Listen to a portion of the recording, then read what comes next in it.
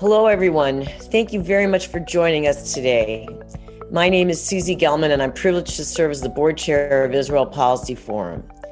If you are joining Israel Policy Forum for the first time today, I want to welcome you. And if you are a returning viewer, let me welcome you back.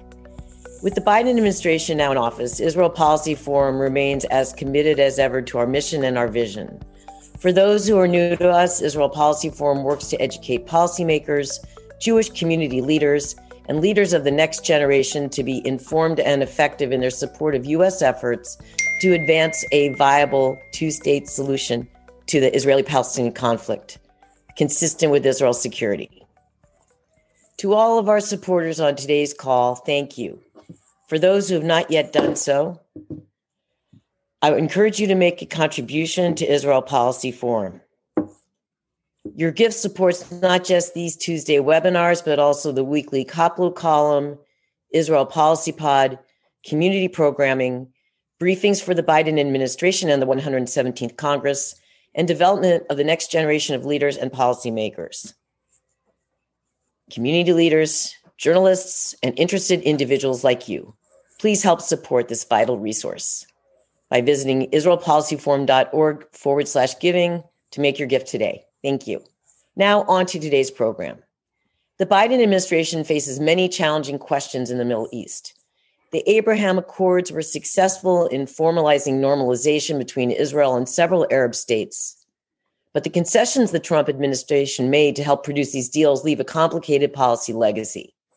The United States' often contentious relationship with Saudi Arabia also faces new strains.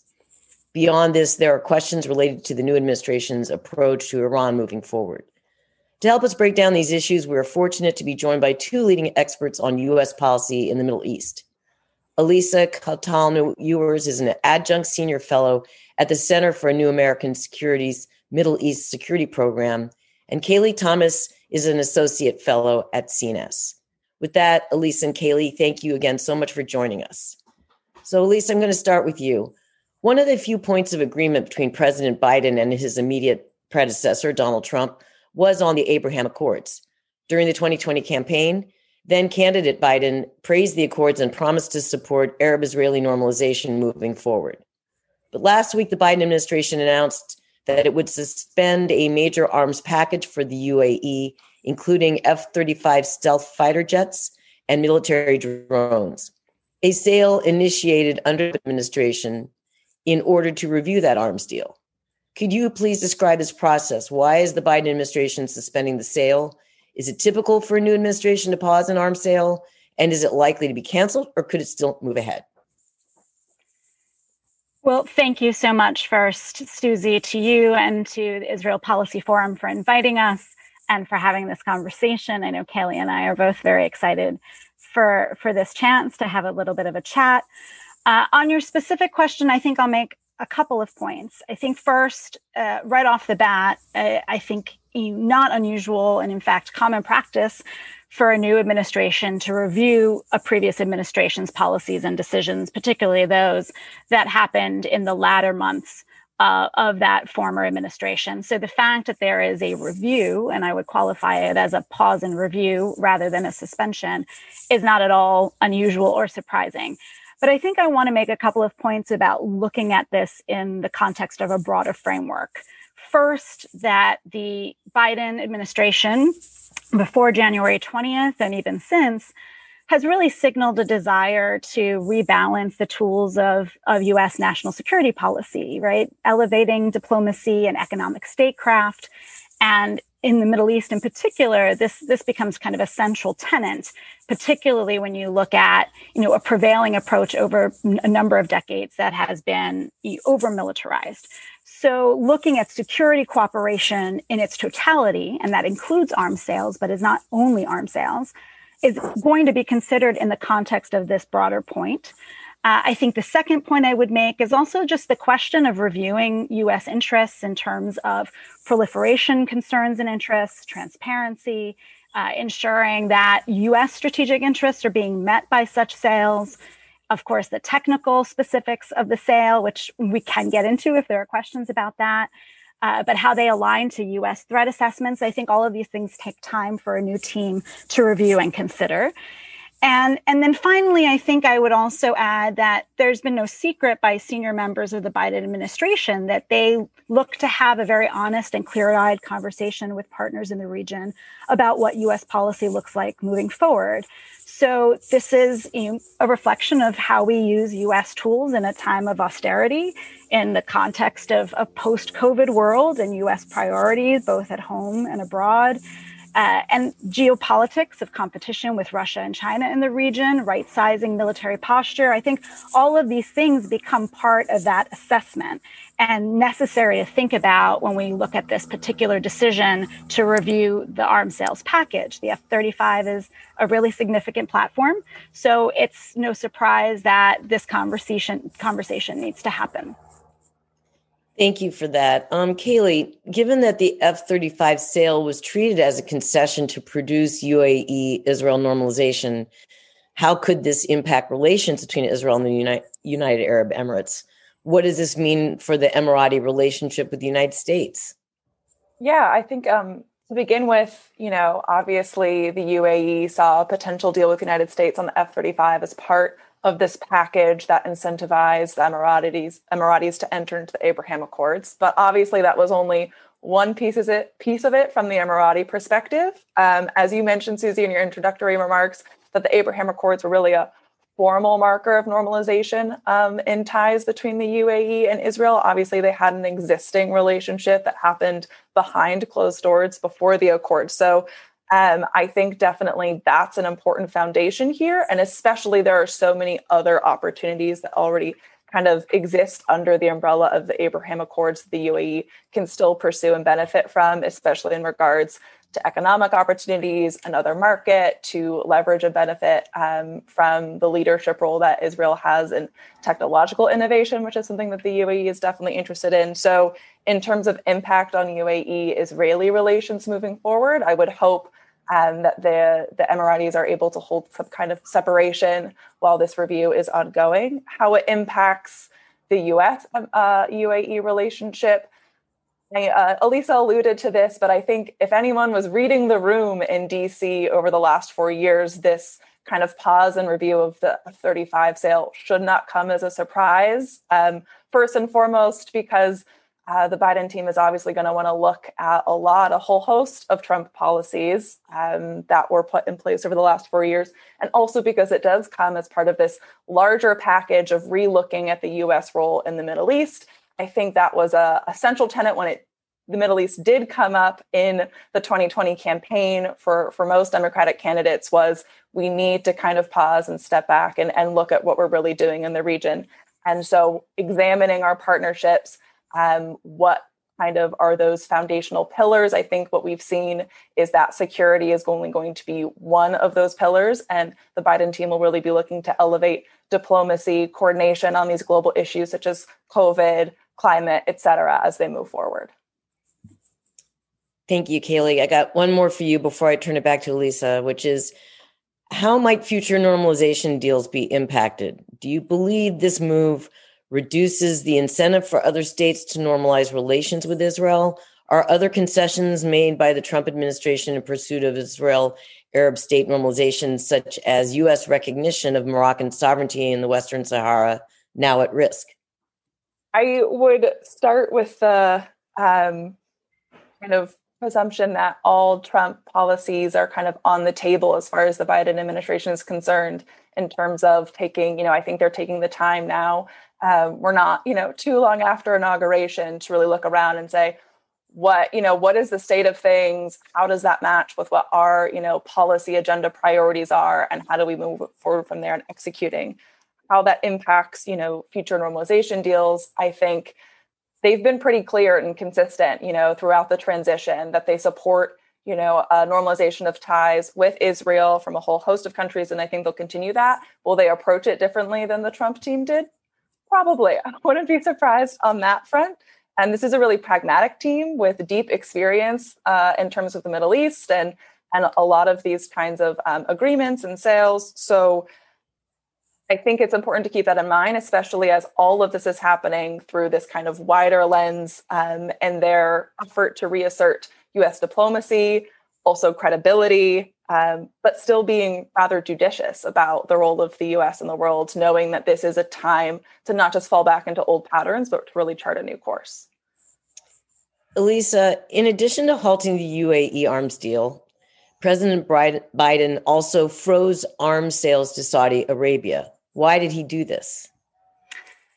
So I think what we're seeing throughout these decisions is really a signal that the Biden administration sees security cooperation not as a transactional tool, right? That this is part and parcel of the whole of a bilateral relationship, whether that is with Saudi Arabia in the context of the precision guided missiles that the munitions that have been paused at this moment, whether it's in the context of the F-35s, as Kaylee alluded on questions of Morocco normalization and Western Sahara, that all of these things should serve U.S. interests and that they will be viewed through that lens. And that applies certainly to the case of the particular arms sales that were part of the package for Saudi Arabia. I think the other point that's probably worth mentioning here is, after the 4 years of a Trump administration and the relationship that administration had to the region, the perception that it gave the region's leaders in many respects a blank check in terms of activities in the region and beyond. It's really not a surprise. I think we're saying this a lot, Kaylee and I, not a surprise that the new team would take a pause and to assess and review everything that's been transacted over the last 4 years. In that context, I think important to be very honest about what we've seen signaled from senior members of the Biden team before January 20th, publicly, certainly through the transition, through the campaign, and even before so, about really needing to have honest, clear conversations with our partners in the region and specifically with the Saudi leadership so that both sides kind of understand what the interests and concerns are, that we can focus on those needs to maximize the areas where the shared interests are there and to really take a hard-nosed view on how to address where the differences are. And I think in the Saudi-U.S. bilateral relationship, this is certainly part of the calculation. Kaylee, how does the Biden administration plan on reconciling the U.S. relationship with Saudi Arabia with the kingdom's human rights record, which President Biden has repeatedly criticized, in particular the civilian toll of the war in Yemen and the assassination of journalist Jamal Khashoggi? Yeah, I think this isn't, the writing has been on the wall in regards to this for a while, especially since the assassination of Khashoggi. And it's not just criticism from President Biden and his administration, but there has been plenty of criticism from the Hill as well. So I think there's an environment in which Saudi Arabia is especially aware that there is a challenge it's facing in terms of how the kingdom's relationship with the United States is going to evolve moving forward. And President Biden has been pretty clear about A, wanting to reset that relationship, and B, the fact that human rights are going to be a priority of the U.S. government, not just in the terms of the Middle East, but globally with countries around the world. In this kind of situation of valuing a security partnership and a different kind of partnership, while also wanting to, be cognizant of the challenges and the human rights abuses that the country commits, is not unique to this relationship. So I think this is, an important case for how the United States move forward in many different regions around the world. I think first and foremost, what we'll see is definitely an elevation of, this on the agenda in conversations between the two countries. And of course, a lot of that conversation has been happening publicly because President Biden was yet to be in office. But hopefully what will happen now, as Elisa said, is some really kind of forthright, honest, private conversations about, where there are things that, the United States and Saudi Arabia can address together, but also what are some hard limits, some boundaries, some conditions for support. This is an overall trend that I think we're going to really be all of you over the head with, but we're going to see a more discerning administration, especially because the Middle East isn't going to be probably a top priority. So we're going to see, a little bit more better, I think, placed judgment about where our interests lie, what we need to do to protect and serve those interests. And if there are countries who are not willing to come to the table and be constructive partners, then yeah, I think those relationships may take a backseat to others. And we'll see, especially when it comes to Iran over the coming months and consultations there, if Saudi Arabia is really ready to be a constructive player. Elisa, is there a connection between the Biden administration's interest in putting pressure on Gulf states like Saudi Arabia and the UAE and re-entering the JCPOA nuclear deal with Iran, a rival of Riyadh and Abu Dhabi? So I think the Biden administration and the team that makes up the administration now has been really clear before January 20th and since that it sees engagement on the nuclear file, and we can talk about the JCPOA specifically, as serving interests of the U.S. as well as the region. So this isn't an either or proposition, really, that the JCPOA and a return to compliance with the JCPOA, both on the part of the United States and on the part of Iran, helps to de-escalate what has become an increasingly escalated situation in the region. It ensures that Iran doesn't have an immediate free hand to restart on all fronts in its nuclear program, and kind of freezes that situation while we begin to address the flaws and imperfections of the JCPOA as it was negotiated now over 6 years ago, and addressing what's transpired since then. And that's where the team, I think, has intention to do exactly what it says it's going to do, which is to lay the foundations to lengthen and strengthen the deal, as well as to address issues outside the purview of the JCPOA. As Kayleigh just said, I think what this provides is an opportunity for regional players to be constructive partners in that process. And those are the conversations that will begin now. And when you take a look at the actions by Riyadh and Abu Dhabi and others in the region since the U.S. withdrew from the JCPOA, I think there's been an overall recognition that engagement is probably a better alternative to the conflict or near conflict threshold we've been at for the better part of 2 years. They themselves have taken steps to de-escalate with Iran directly in the aftermath of some of the most escalatory and provocations by Iran in the region. And even comments out of the region since inauguration, I think, are in this vein. So there's room here to work together on the Iran file. And I think a very professional, pragmatic Biden team has every intention of testing that proposition. I just want to remind our audience, if you do have a question, and we do have some in the queue already, but please feel free to type one in the Q&A box. Kayleigh, how does Iran perceive stress in the relationships between the U.S., Saudi Arabia, and the UAE?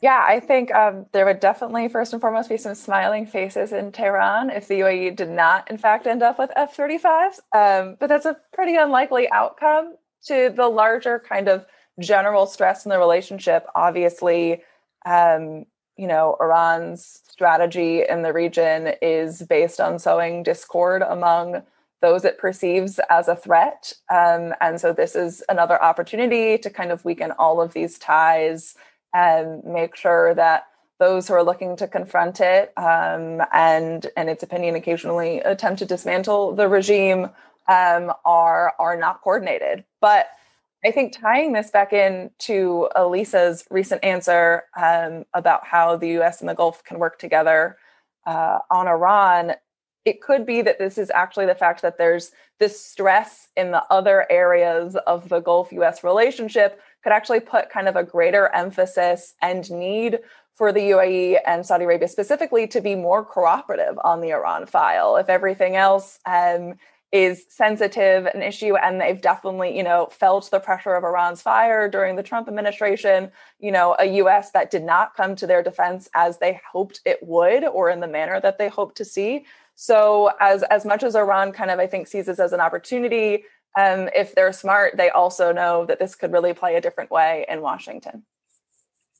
Elisa, Secretary of State Tony Blinken has affirmed that the United States will consult with regional partners, including the Gulf states, as it seeks to re-enter the Iran deal.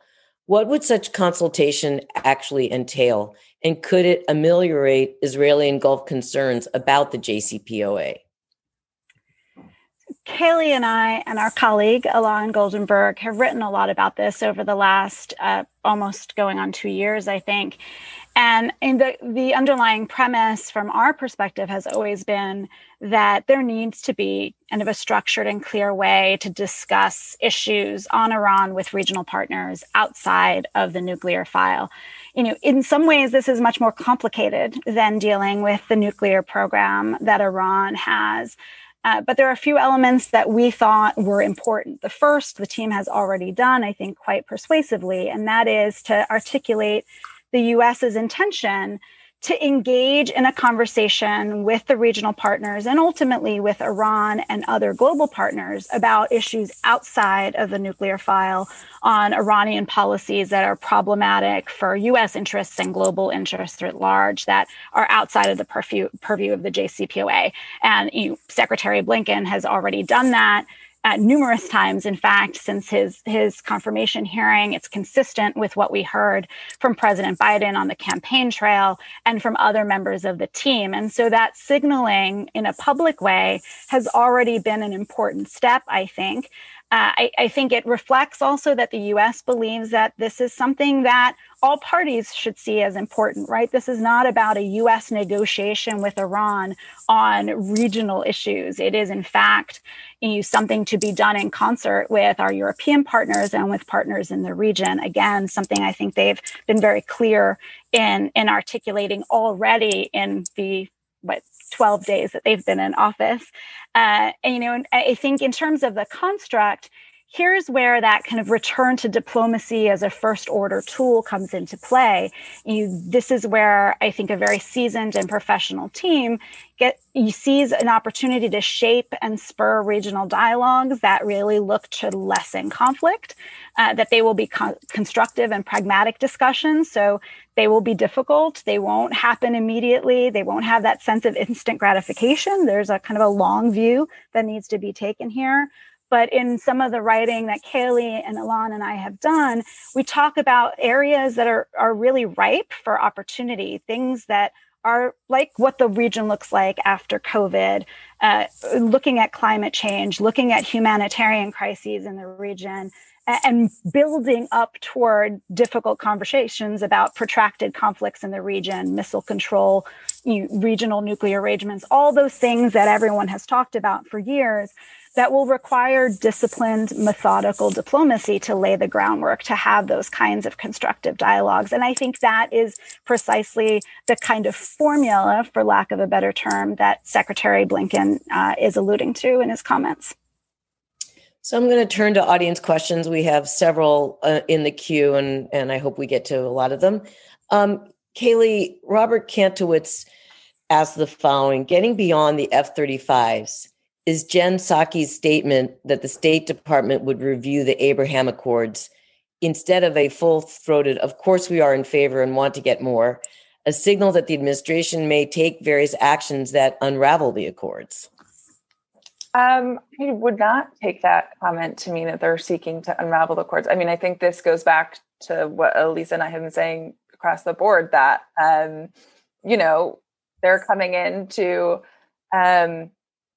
it's a new administration. So there's a lot of new staff on board, and it was definitely not the smoothest transition period. So they're still getting up to speed. So I think review should be taken to mean review.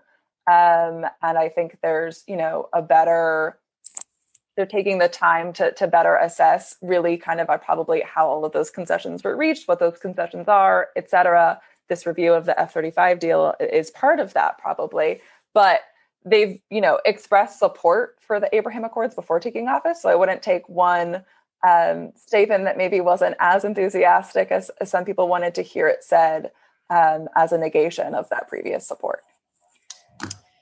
Lisa, Errol Barg, and I hope I'm pronouncing your name correctly, says Haaretz has reported that the IDF now agrees with Netanyahu and would support a defense pact with the U.S. What might a defense pact look like?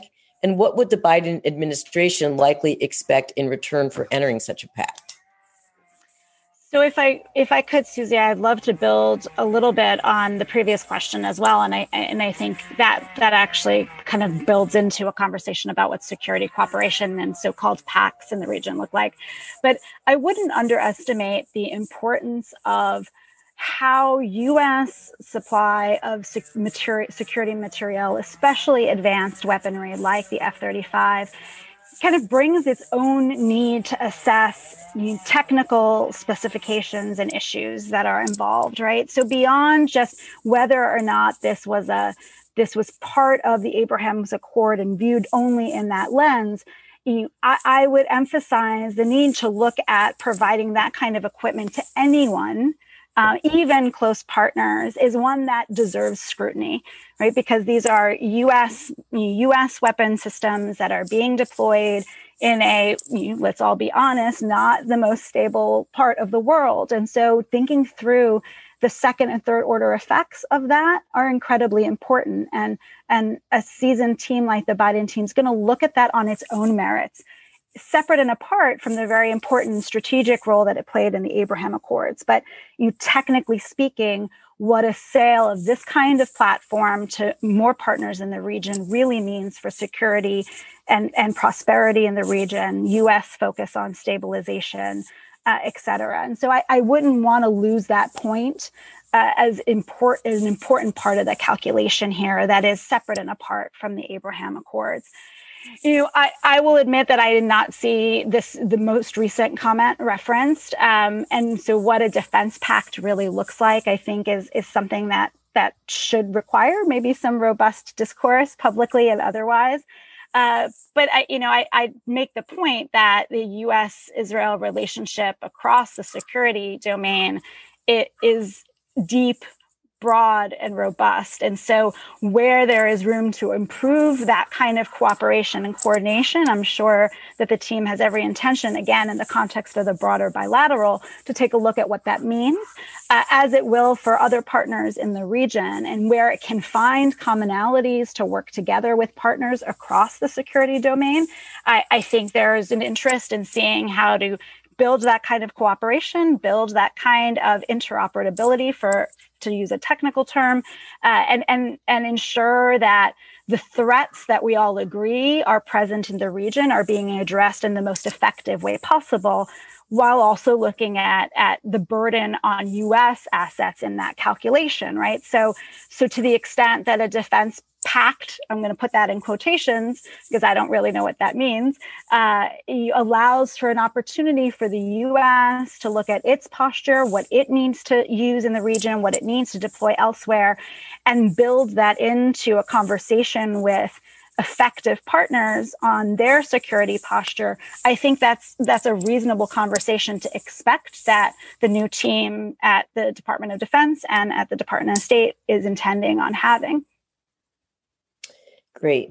Kaylee, Michael Cohen asks, is there any meaning for Biden not having called Netanyahu yet? I think I said earlier, the Middle East is not going to be the top priority of this administration. And I think, that comes down to a lot of different things. There are a lot of other priorities that the Biden administration has had thus far. I am not part of the administration and thus can't speak to specific motivations. But I think what's important to realize moving forward, that we've kind of said it again and again, is that this is a really pragmatic administration who is, moving forward step by step, very intentionally. And they're juggling a lot. We're still struggling in the United States with a COVID-19 pandemic, with a vaccine rollout that's been really slow. There are a lot of things to look at home before we really start moving out on foreign policy abroad.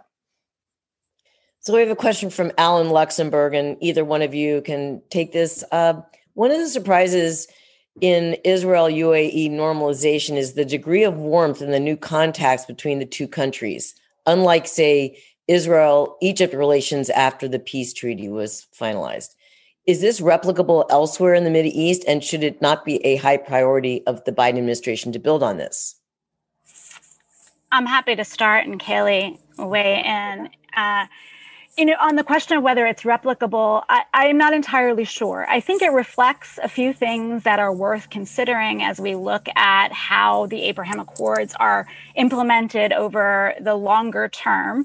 And that is a desire by the citizenry of the region to focus on those areas that most directly benefit their own prosperity, right? And so when you see the warm reception, which is really remarkable to look at the photos and hear some of the anecdotal stories, I think that reflects a focus by those populations to change the nature of relationships in such a way that benefit their needs and their daily lives. And that lens through which the Abraham Accords is viewed, I think, is an incredibly provocative and salient one. And clearly, I think how the UAE leadership and the people of the UAE have embraced the normalization. Whether you can do this in other places, I think that remains to be seen. But I do think it's worth recognizing what are the common threads in the UAE context that are shared by communities across the Middle East, including in those countries that have already sought to normalize and those that may in the future. Yeah, if I could just add a couple things. I think what the warmth signals to me is that there was not just a rightness, but a readiness on both sides. And so if we're talking about, is that replicable? I think what's important is that, in this context, then I would argue that it probably wasn't U.S. might that was the linchpin in making this happen. Obviously, the United States was a very important broker. It can be a very important broker moving forward. But I would think the lesson to learn is not, let's go out and force as many as these deals possible by handing out all the concessions we can manage left and right, tying up these deals, because I think, how this changes the region. And I think that's going to be slow. I think this is an important moment, but not kind of an immediate overnight revolutionary turning point, is largely going to be dependent on that warmth and how that actually grows into a lasting, open, hopefully mutually beneficial and cooperative relationship. So I think the warmth is something special and really means that while there might be space moving forward, that should be, approached cautiously and strategically. We have a couple of questions from ATEED leaders. Zach Shank, who is a leader of IPF ATEED in Washington, D.C. Hi, Zach. And I'm going to direct this one to Lisa first. What will the Biden administration's approach to burden sharing in the Middle East be, and how might that affect the U.S.'s role in regard to the Abraham Accords or the JCPOA? I think that's an excellent question. I think burden sharing as a term signals that the U.S. has a sense of humility about what it can and cannot accomplish on its own in the region, what the dynamics in the region are, and what the global dynamics are with respect to other areas of strategic interest for the United States. And so I think it means a lot of things. I think we tend to talk about it strictly in terms of security burden sharing, right? So the idea of how you partner on the ground to protect against certain threats, how you leverage assets and material and other kinds of tools on the defense side. But I would argue that this team should and probably will look at burden sharing across the board. And that means diplomatic burden sharing. How do we engage together in pursuing diplomatic resolutions to the conflicts that have plagued the region for so long? How we build coalitions around those kinds of diplomatic efforts outside of the region with other partners. Economic burden sharing at a time when those resources are incredibly scarce, and in the current economic global environment, how we talk together about leveraging our tools and our resources to maximize what objectives we seek as the United States and as a partner with others. So I think all of that comes into play when we look at just the necessity of limited U.S. bandwidth, again, priorities that draw attention outside of the region, not to mention the domestic demands on this new team's attention. Burden sharing comes into play, I think, in almost every conversation. To the extent that it applies to the Abraham Accords, I would just lay that framework and place it on how we talk with partners in the region about how they work together and how the U.S. can continue to support that, but also where the U.S. has a competitive advantage to apply and where others can take the lead as well, working together. So I think the Abraham Accords actually provides an incredibly useful framework to talk about issues like climate change and post-COVID economic stability and in global health issues for the region as partners in the Abraham Accords work together on those issues, and the U.S. can also take part in that framework. Thank you. Kaylee, we have a question from Jake Chernoff. The Biden administration has affirmed a commitment to the two-state solution. Do you expect a formal rebuke of Trump's imbalanced deal of the century and or the drafting of an honest and fair replacement? I think it's important that from, the start that the Biden administration reaffirmed U.S. commitment to two states. I think, obviously, a lot of Trump policies put that into question. And, the two-state solution was very much under threat by a lot of changing on the ground realities. I think moving forward, I think historically, we've definitely seen the Israeli-Palestinian issue something that's kind of been addressed in the latter years of presidencies. And so starting from day one, I'm not sure exactly what the Biden plan will be. I do think what we're going to see from the get-go, or at least what I hope to see, is moves taken to improve the prosperity, freedom, and security of all people on the ground, especially in the context of, humanitarian crises happening in Gaza and the West Bank, access to the COVID-19 vaccine, both the global health, public health, and the economic effects of the pandemic moving forward, assessing what the U.S. role is, especially, in the aftermath of the Abraham Accords and in being, its role in this conflict and elevating other partners to come. I think we're not going to see previous models replicated by the Biden administration. I definitely think they're making an effort to break from the past. This is not, an additional year of Obama. This is really kind of a new team, a new path, a new agenda moving forward. Because the Middle East, I think, generally writ large is a lower issue. I would not expect a new plan thrown out over the next year. But are they going to look to make life better for people on the ground? I think so. I think we'll see that. Definitely. Hope so. Yes, I know. I'm speaking it so it becomes true, Susie. Okay, fair enough.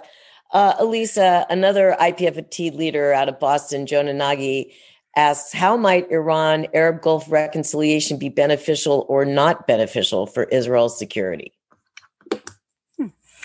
So, I think when we talk about engagement on behalf of the Gulf with Iran, we can't be naive about this, right? We need to see this through the lens of an effort to de-escalate in the region, right? To really bring the temperature down in the near and medium term, so that the kinds of missteps and provocations that we saw, I think, up close and personally over the course of the last several years do not become the day-to-day occurrence, right? So in that context, that de-escalation, that focus on lowering temperatures and tensions, I think benefits across the board.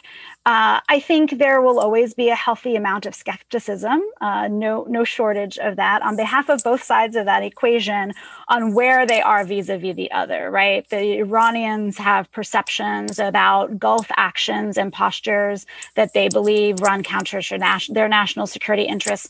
Clearly, the Iranian regime takes steps that run counter to the security interests of the Gulf. That it will not be resolved in the near term. And so, to the extent that we continue to work together to address those areas, to reduce tensions where we can, and to work together to contain and address those threats that continue to emanate from Iran, I think working together on those things benefits not only the Gulf security, but Israel's security as well in the long term, while it also serves U.S. interests. Kaylee, I've got a question from one of our board members, Bob Sugarman, who asks, how will the Biden administration deal with the movements in Israel to legalize outposts and expand at Givat HaMatos, to start building a settlement at Givat HaMatos and also possibly E1. And maybe, Kaylee, you can explain the significance of Givat HaMatos and E1 and why they have been red lines for previous administrations. Yeah, I definitely think, building on my previous statement that this administration is going to hopefully basically reemphasize some of the values and the priorities that existed before Trump took office in the context of Israeli actions to encroach upon, important land that would need to be turned back over to the Palestinians based on a lot of proposed maps for what a two-state solution would actually need to look like. And the expansion of infrastructure, et cetera, that would make that increasingly difficult to untangle. Specifically what they plan on doing, I'm not sure. I know that colleagues of mine have offered several options on how to approach settlements and outposts moving forward. I think what we're going to hopefully see, like I said before, is some, immediate action like has already happened. So public statements reaffirming commitment to two states, hopefully public statements that are a little bit more specific, that don't write a blank check like the Trump administration was doing in terms of actions that the Israeli government is taking on. But I think I would guess that there are some other priorities, even in that context. Like I said before, access to the COVID vaccine, making sure that we can get Palestinians vaccinated so that, they're not left behind as, Israel and the region move forward in the wake of this pandemic before it even begins to tackle some of these, really complicated issues that I'm not even a foremost expert in. And so it's going to be a staged process, I think. And I think there's time for people to throw out the recommendations about how they move forward. Thank you. Elisa, Mindy Stein asks, don't we have to worry that if President Biden re-enters the JCPOA, this will start a nuclear arms race in the region, which is not in the best interest of the United States?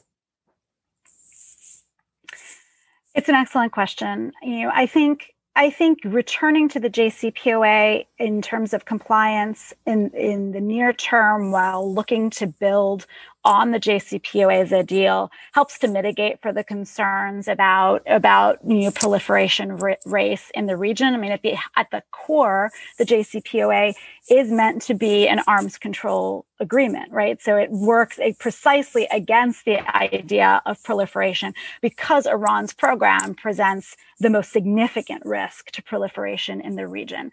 So dealing with that, I think, is part and parcel to having a strong non-proliferation policy on the nuclear front as well as on non-nuclear front. And so not going back to the JCPOA, I don't think does very much in terms of halting a potential arms race or nuclear race in the region. In fact, I would argue not having the JCPOA only makes that reality more possible. We could talk about whether technically that is something we expect other partners to do. There's obviously been a whole lot of different signals from different actors in the region about what they would pursue and how they would pursue it in the event that Iran became a nuclear threshold state. I think not having the JCPOA over the last 2 years has only exacerbated that risk and the sense of anxiety and urgency among certain players in the region to articulate a desire for their own nuclear deterrent.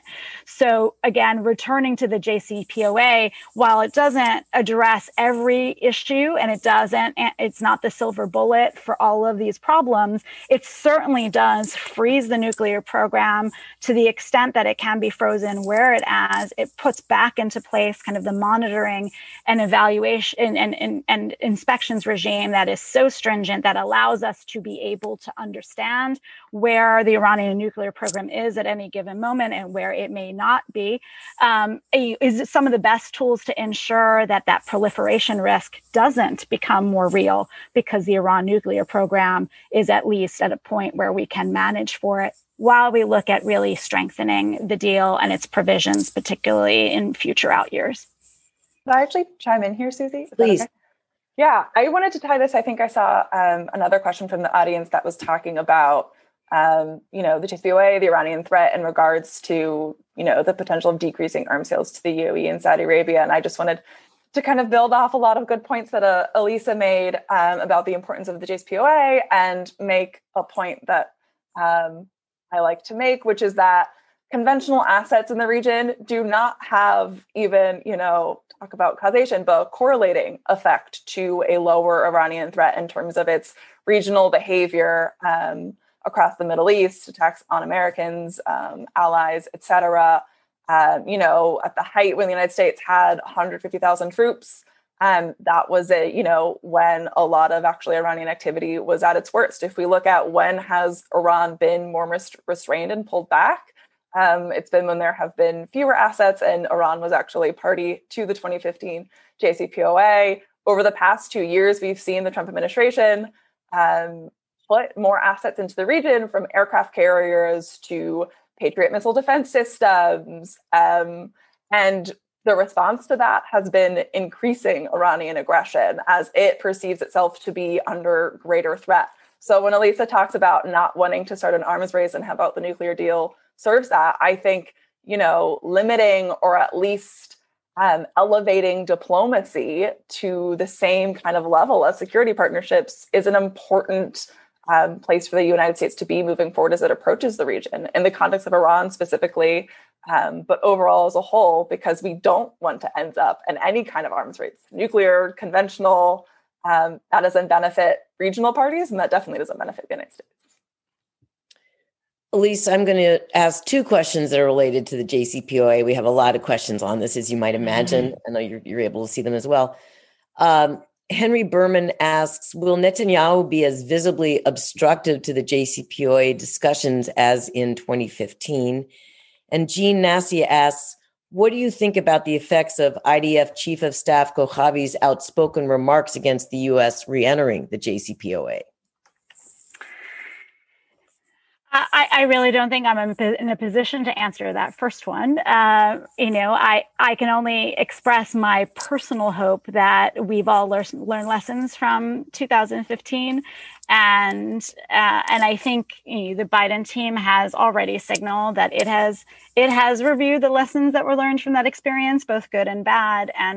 And I hope that there is room to chart a different course moving forward. Whether people make decisions to do that or not, I think is really a question for them, not for me. I think there are a couple of things that have struck me about the conversation just in the last 12 days since inauguration, and comments coming out from Israeli officials, and this sense, I think, of feeling the Biden administration's focus on return to the JCPOA as a status quo ante kind of return redux to 2015 without consideration of the real concerns that regional partners have had. And I think Secretary Blinken, certainly President Biden, and others have sought to try and communicate that publicly to the extent possible. I have to imagine that is already beginning to be communicated privately as well. And this is, to borrow a phrase from a colleague of ours, this is the first year of a new administration, not the seventh year of an administration. And so I think it's important that there's room for people to have those private conversations where we may have to express some differences of view, but to really recognize that this team is being consistent in its messaging and to take it at its word, that it doesn't see the JCPOA as a one-stop solution to everything, and that they will take those considerations in consultation, under serious advisement and consideration. So I'm curious about what it reflects in terms of the discussion within the Israeli system itself, and differing views of the value or non-value of the JCPOA in the near term. But from a U.S. perspective, I think the administration is being as consistent as it can be, that it seeks compliance for compliance, that it is not in a rush to do this, certainly not wanting it more than the Iranian regime wants it, and that it is already setting the foundation for this as one step to a longer negotiation with Iran on the nuclear front, as well as dealing with partners on the regional front. And I think all of those have to be taken at face value on day 12. Kayleigh, do you want to add anything? I just think, it goes back to, I think, who wants to be a constructive partner. I think that's what the Biden administration is really looking for. It's willing to have tough conversations, but only if someone is coming to the table, I think, from, a place of good intent and of, intent to kind of really sit there and work on things and not, make big fights publicly or on the Hill. So I'll just throw that out there, and we'll see how things play out in the future. I hope more smoothly than they did in 2015. In regards to what the approach will be and how all of this is going to unfold, I think there's a lot of technical challenges that the Biden administration has to overcome in addition to these kind of strategic partner related challenges. But I think one thing I know is that there's a lot of concern about, re-entry to the JCPOA being a move that relinquishes U.S. leverage. And I just want to kind of caution against that path of thinking. We've kind of demonstrated, one thing that the Trump administration did demonstrate is that, U.S. unilateral sanctions can cause economic pain, and they can be turned on and turned off when the executive branch determines they want them turned on and turned off. So moving forward, I think it's best to try to get back to a place where there are restraints on Iran's nuclear program, and to do that as quickly as we can. And then from that kind of, crisis quelled position, strategically look about how we move forward in a way that does serve the interests of multiple parties, including, Israel's, the Gulf states, et cetera. Kayleigh, I'm going to stay with you a second. This is a question from Nimrod Novik, who is Israel Policy Forum's Israel Fellow. Can the administration leverage recent and future normalizations for some progress on the Israeli-Palestinian issue? And if so, how? Yeah, I think what is kind of most important from my perspective in terms of the accords is that if you look at the history of the U.S. role in being a mediator for the Israeli-Palestinian conflict, it obviously has not been successful. And that comes with it a lot of baggage. So as Arab, Israeli ties are normalized, not just with the UAE, but hopefully, yes, there are more deals and agreements that follow, or more formal normalization agreements. And that what's happening is that there are more players who can play kind of less of a backseat role and more of a kind of forward-facing role in terms of, who's bringing, certain messages, who's enforcing certain lines, kind of how this is becoming hopefully a bigger picture and less of a kind of narrow three-party negotiation. I think also this is laying down a foundation for greater international involvement. I think the United States has an important role moving forward, but I think we'll fall into the traps of the past if we just kind of try to replicate this three-party model in terms of reaching an actual agreement. Lisa, do you want to add anything? Okay. I completely agree with what Kayleigh just said. Okay. Janet Halbert asks, if the Middle East is not a top priority of the Biden administration, do our experts think that the United States will have an impact or role in stopping illegal settlement building or creeping annexation? I can jump in here, Elisa. I think when I say that the Middle East is not a priority, I think that's because there are a lot of kind of other global crises. There are global threats that affect everyone, from competition with China and a liberal use of technology to climate change to pandemic. There's a lot of things where the really, the whole international community has to cooperate. And the Biden team has a kind of a big challenge ahead of them in reasserting U.S. leadership and reliability and credibility to tackle a lot of those issues. I think some of that is gonna carry over into the situation. I think preventing annexation, limiting and halting settlement expansion are going to be immediate interests. I think I hope that the Biden administration looks to achieve what it can on the ground, even as it realizes maybe it doesn't have the resources, the time, nor should it be the one who is championing, a peace agreement between Israel and Palestine. I think also most would acknowledge that maybe it isn't ripe, it isn't ready. And so forcing that right now could cause kind of a greater backslide. So looking for those small efforts on the ground. They're not small because they have big consequences, but looking for actual immediate effective change, I think that is kind of the pragmatic viewpoint of this administration. Susie, could I just pile a quick comment on that? Please. So I think here too, it's important to think about another kind of major pillar of how the Biden administration has articulated its view to engaging the world and the role that multilateral organizations and coalition building play in addressing some of the toughest, most complicated issues, not only in the Middle East, but beyond, but certainly in the Middle East. And so I think this idea about bandwidth and refocusing on other parts of the world because of the demand to do so does not obscure the point that this team really believes in using alliances, multilateral organizations, and other tools to really strengthen the diplomatic hand.